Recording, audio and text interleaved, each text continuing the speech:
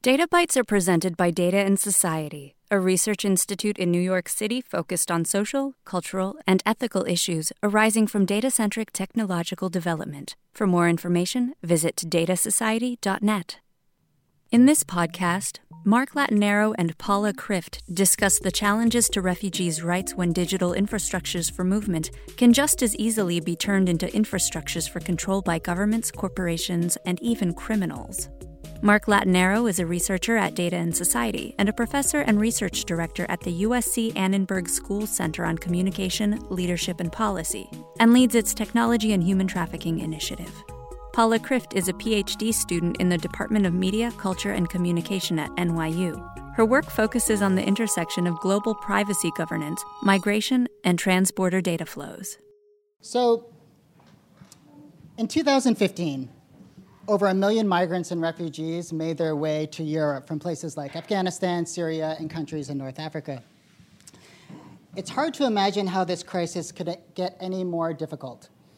But as an indication for comparison, in January 2015, and only that month, 1,600 refugees and migrants made their way across the Aegean from Turkey to Greece. In 2016, in January, we had 52,000 refugees and migrants making that same journey. And the sort of most recent data from the International Organization on Migration, and it's quite remarkable that this data is updated to the 10th of May already. But we see that there are over 180,000 arrivals from various locations, just over 150,000 in the Aegean area, and also 1,357 dead or missing who have made that journey. Now, with summer fast approaching, these numbers, one can imagine, are only going to get larger. And so after they make that journey across these various waterways, they then sort of make their movement up towards Europe, Western Europe. Now, the Western Balkans, so Serbia, Croatia, the former Yugoslav Republic of Macedonia, they have recently sort of closed their borders to migrants, but that's not to say that they aren't still trying to get through. And even in Hungary, which closed their borders quite a long time ago, there are also migrants and refugees are getting through those borders and finding their way to Western Europe. Now, before the borders were closed last year, at the later end of last year, I went to Serbia to do some observations. And just to give you an idea of what 1 month in terms of border crossing in Serbia looks like. So in 1 month, in Serbia alone, 180,000 migrants and refugees crossed into Serbia. About 55% of them were men, 16% women, 19% boys, and 11% girls. Now, a lot of the young people, the children, minors, were accompanied by parents, but quite a few were unaccompanied minors, sort of making their way with either friends or by themselves. And I want to talk a little bit about infrastructure for movement, because that's sort of my main interest here. And so when we talk about infrastructure, there's the traditional infrastructure that we talk about, sort of buses, boats, and trains. And so this is a picture I took about 7:30 in the morning at the border crossing between Serbia and Croatia of refugees and migrants waiting for the train. They're waiting all night to take them across the border. We also have, when we talk about traditional infrastructure, shelter. So this is also at the border between the Serbia-Croatian border, and here we see shelter tents that are sort of housing refugees as they make their way up through Europe and into Western Europe. But when we also talk about infrastructure, we're talking about information infrastructure. So these are the types of information infrastructures which facilitate movement. So here is an analog example of that. This is a welcome center for refugees in Belgrade. Again, it would be really interesting to find out what it looks like now that they've closed their borders to refugees and migrants. But in early November, when I was there, as you see, there's a sign, "Refugees Welcome to Belgrade." They gave sort of information about the bus schedules to the border, the best routes. There was sort of clothing donations going on here, water, that type of a thing. But of course, what really interests me and interests us here at Data and Society is the technological infrastructure, the mediated infrastructure, which is also facilitating movement for refugees and migrants.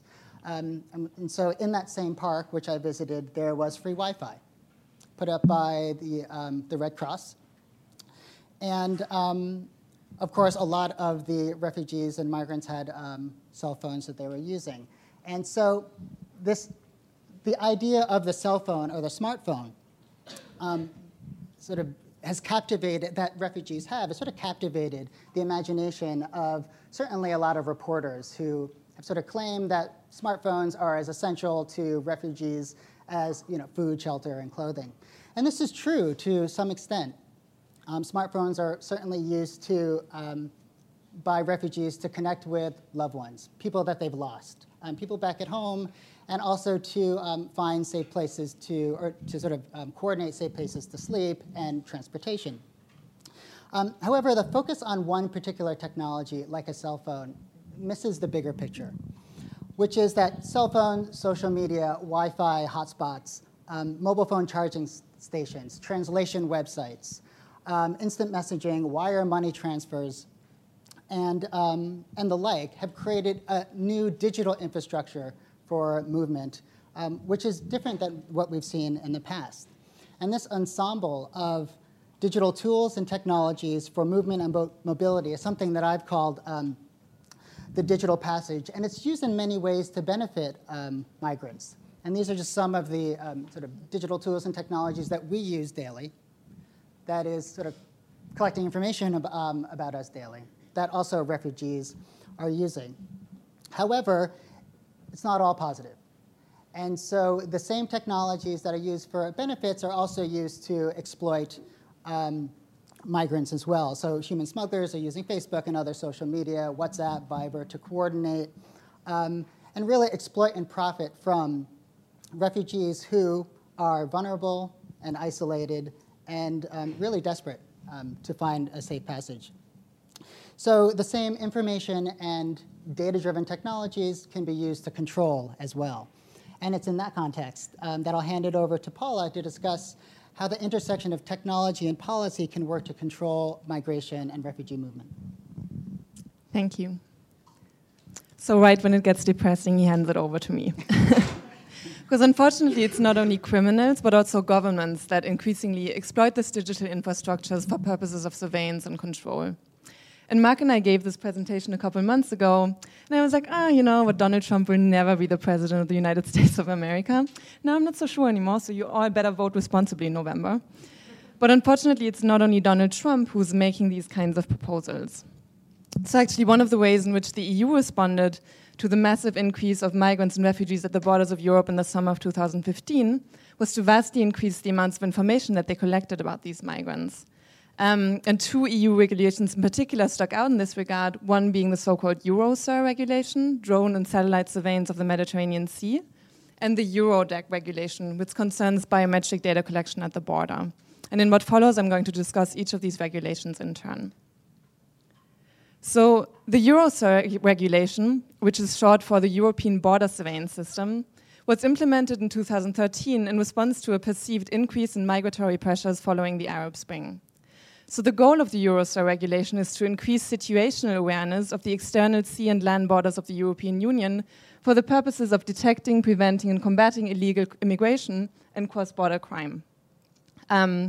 So in particular, the Eurosur regulation mandates Frontex, the European Border Surveillance Agency, with surveying the external sea borders of the EU in a 24/7 surveillance operation using drones and satellites.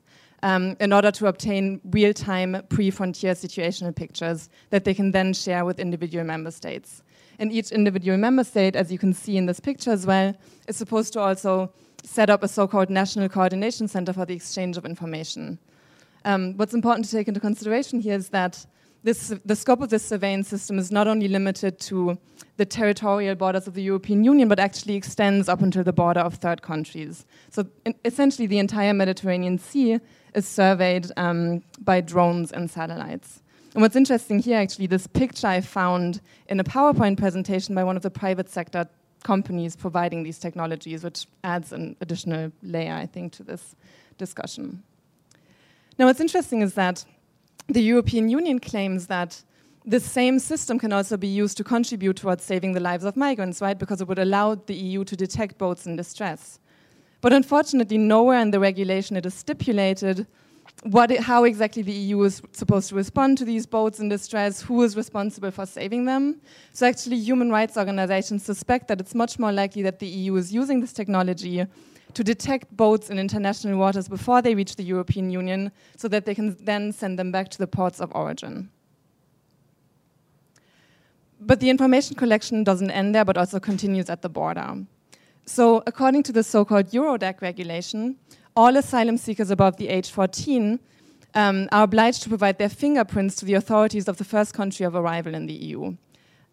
This regulation was originally implemented in the year 2000, and originally its purpose was strictly limited towards the enforcement of the so-called Dublin Convention, which stipulates that asylum seekers are only supposed to apply for asylum in the first country of arrival in the EU. So if you're an asylum seeker, you arrive at, say, Greece, you're supposed to give your fingerprints to the authorities. If you then try to continue your way on to, say, Germany or Sweden, the authorities look you up in the database there. They see that you entered the EU through another country. They're allowed to send you back to that country because you're only supposed to apply for asylum there. However, in the year 2013, the mandate of the Eurodac regulation was expanded to also allow law enforcement agencies access to this database, supposedly in response to terrorist concerns. But from the perspective of European data protection law, this is actually highly concerning because you're only supposed to collect and access data within the limits of certain purposes, necessity, proportionality, which are clearly not fulfilled in this case, particularly because giving access to law enforcement agencies to the fingerprints of migrants further contributes to their stigmatization as well, because it implies that migrants are much more likely to engage in terrorist activities than the general population, which on top isn't even true. And then what's particularly concerning, and this is as of last week, the European Commission published a proposal that is also supposed to expand the mandate of this regulation, that not only the fingerprints but also facial recognition data of all asylum seekers in Europe is supposed to be collected. And this also, if this goes through, it would also lower the minimum age for integration in this database from the age 14 to 6. So the EU is suggesting that all fingerprints and facial recognition data of asylum seekers, vulnerable population, should be registered in a central database from 6-year-old children onwards. So probably all of you are aware that, for instance, in response to the Snowden revelations, the EU was one of the most outspoken critics of the US surveillance program, always sort of like positioning itself as the one continent that respects fundamental rights, et cetera, in contrast to the United States. So I thought it was really interesting then to look at these regulations which concern the surveillance and information collection of refugees and asylum seekers from the perspective of European data protection and privacy rights, to sort of scrutinize how the EU treats some of the most vulnerable population members. So the EU makes this interesting argument that while biometric data collection of refugees and asylum seekers clearly falls in the scope of both the right to privacy and data protection within the EU, drone surveillance of the entire Mediterranean Sea actually does not fall in the scope of either, because the surveillance of the Mediterranean Sea using drones and satellites does not involve the collection of any personally identifiable information. So the EU argues, look, we're only collecting information about boats, not about the people on those boats, so neither the right to privacy nor the right to data protection is concerned here.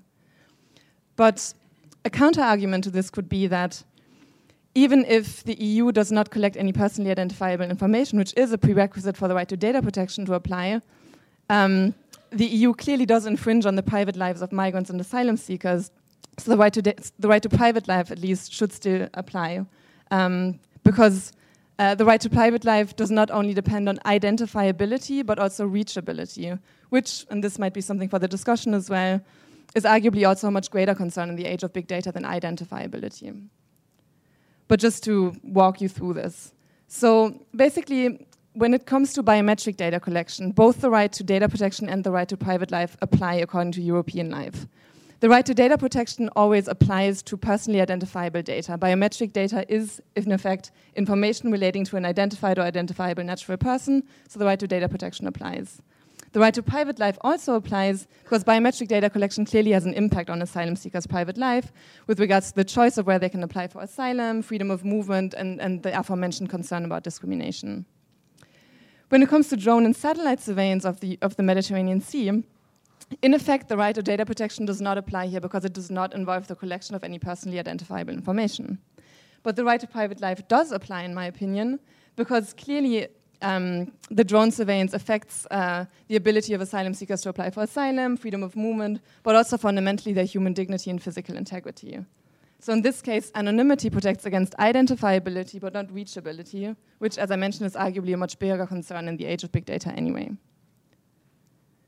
But what's actually really paradoxically in this case is that it might actually be the refusal of European authorities to collect personally identifiable information which raises a fundamental rights concern here. Because what the EU really should be doing is to assess on these boats individually whether there are any people with international protection claims among them, rather than what they're doing right now, classifying the entire boat as illegal migrants and sending them back.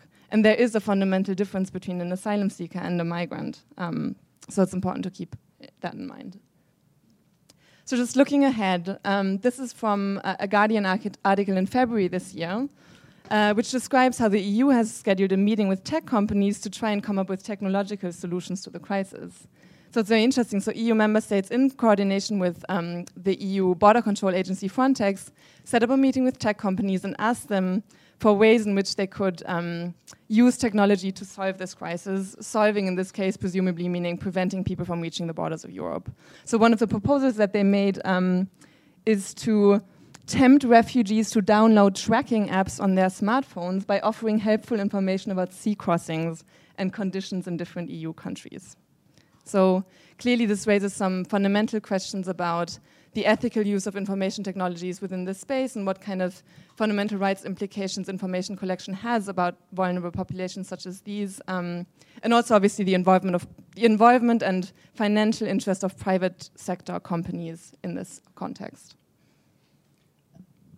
And I hope we can talk a little bit more about this paradox that Paula mentioned, because it really sort of blows my mind a little bit, because of course in the US context, not collecting PII is seen to be protective of, let's say, us, our privacy, et cetera. But in this context, not collecting personally identifiable information actually works against some of the rights that Paula discussed. And I think that's just a real interesting way of looking at this issue, again, from this European context, which doesn't always sort of square with how we think in the US, but of course it has major ramifications. I didn't want to leave us with the sense that, you know, all the sort of technology and data collection, I'll sort of bring us back up, actually. That'll be my job, but not quite, because we have some examples of corporate interests and also international multilateral organizations actually directly getting involved in using technologies to intervene in the migrant and refugee crisis. And so, of course, we have Mark Zuckerberg, who has sort of offered, and it'll be interesting to see where this is right now, but offered to blanket UNHCR, or the refugee agencies, camps and shelters with free Wi-Fi. Of course, there's a lot of detail there that we need to unpack, just in terms of, but because of course, and I think Surya is here, who could tell us all the things that we can learn from logging onto Wi-Fi stations, et cetera, about and reveal about each other. But again, with all of these interventions, I don't want to say they're all problematic, but we need to be mindful of the both positive and negative ways and the real pitfalls and unintended consequences of any type of intervention that involves digital and data-driven technologies in the refugee space. And I'll talk a bit about a few, and then we'll have time to have a discussion.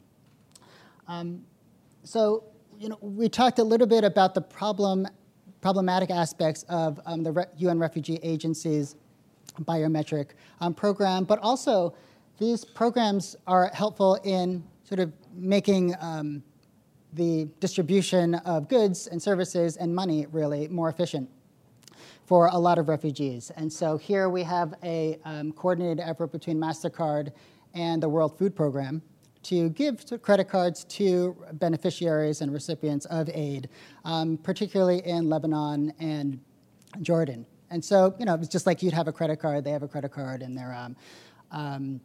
they can go use that in various designated points of sale.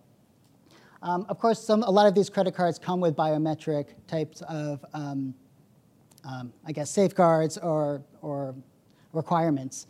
And actually, our friends at Leiden University, I don't think Jos is here right now, but they are working with the World Food Program to analyze a lot of this data, this credit card. Essentially, the World Food Program is now a credit card company, sort of collecting data just like a credit card company would on every point of sale, and where these what has been purchased, where they purchased it, where they've moved. And so they've been actually to analyze some data. I think the report's going to be released in a month or so that says what products have been purchased, where, and that could really help aid workers in terms of filling the shelves with products that refugees might need at certain times of the year, et cetera. So it could be helpful, but there are a lot of caveats to that as well. I'd say the biggest, and I'll end on this point, one of the biggest pushes I've seen in recent years, in the last 4 months really, has been the use of education technology, EdTech, for the refugee issue. And education technology like Skype in the classroom has been used before in other refugee sort of camp situations. However, there is a more, there is even more of a push on these EdTech technologies now. And so TechFugees, which is an organization, and they call themselves the TechFugees, which is sort of mushrooming worldwide with different events in Melbourne, Belgrade, Berlin, London, and also New York. And so I went to the New York event a few months ago. And the entire event was about 100 to 200 people in a room talking about how to design education technology interventions for refugees in Syria. So this is an example of this is a picture I took of the TechFugees room where, think about, groups of 20 different people sitting in circles, armed with Post-it notes, with a crepe station sort of sitting in the background for anyone who wanted to get a bite to eat, and trying to design technologies and interventions and really ponder the life of refugees in the Zatari refugee camp in Jordan. And I would just say that we really need to be somewhat wary of these quick fixes and understand the unique context that refugees have in both Europe and even here in America. Many are experiencing trauma from conflict, and how to design education technologies to deal with that is a really hard thing to do. It's hard to develop any education technologies that actually work, even here in America. Let alone designing it for these populations overseas and in refugee camps. And of course, refugees are the most vulnerable populations really in the world today. And so this is a picture of the Zatari refugee camp. And so really understanding that context is crucial to any type of intervention. And really, there's just a higher duty of care when it comes to intervening on behalf of refugees using any types of technologies, particularly data-driven ones. And so with that, we have a lot of time, actually, to have a real conversation about this. So I welcome, again, your questions, thoughts, and comments. Thank you. Thanks.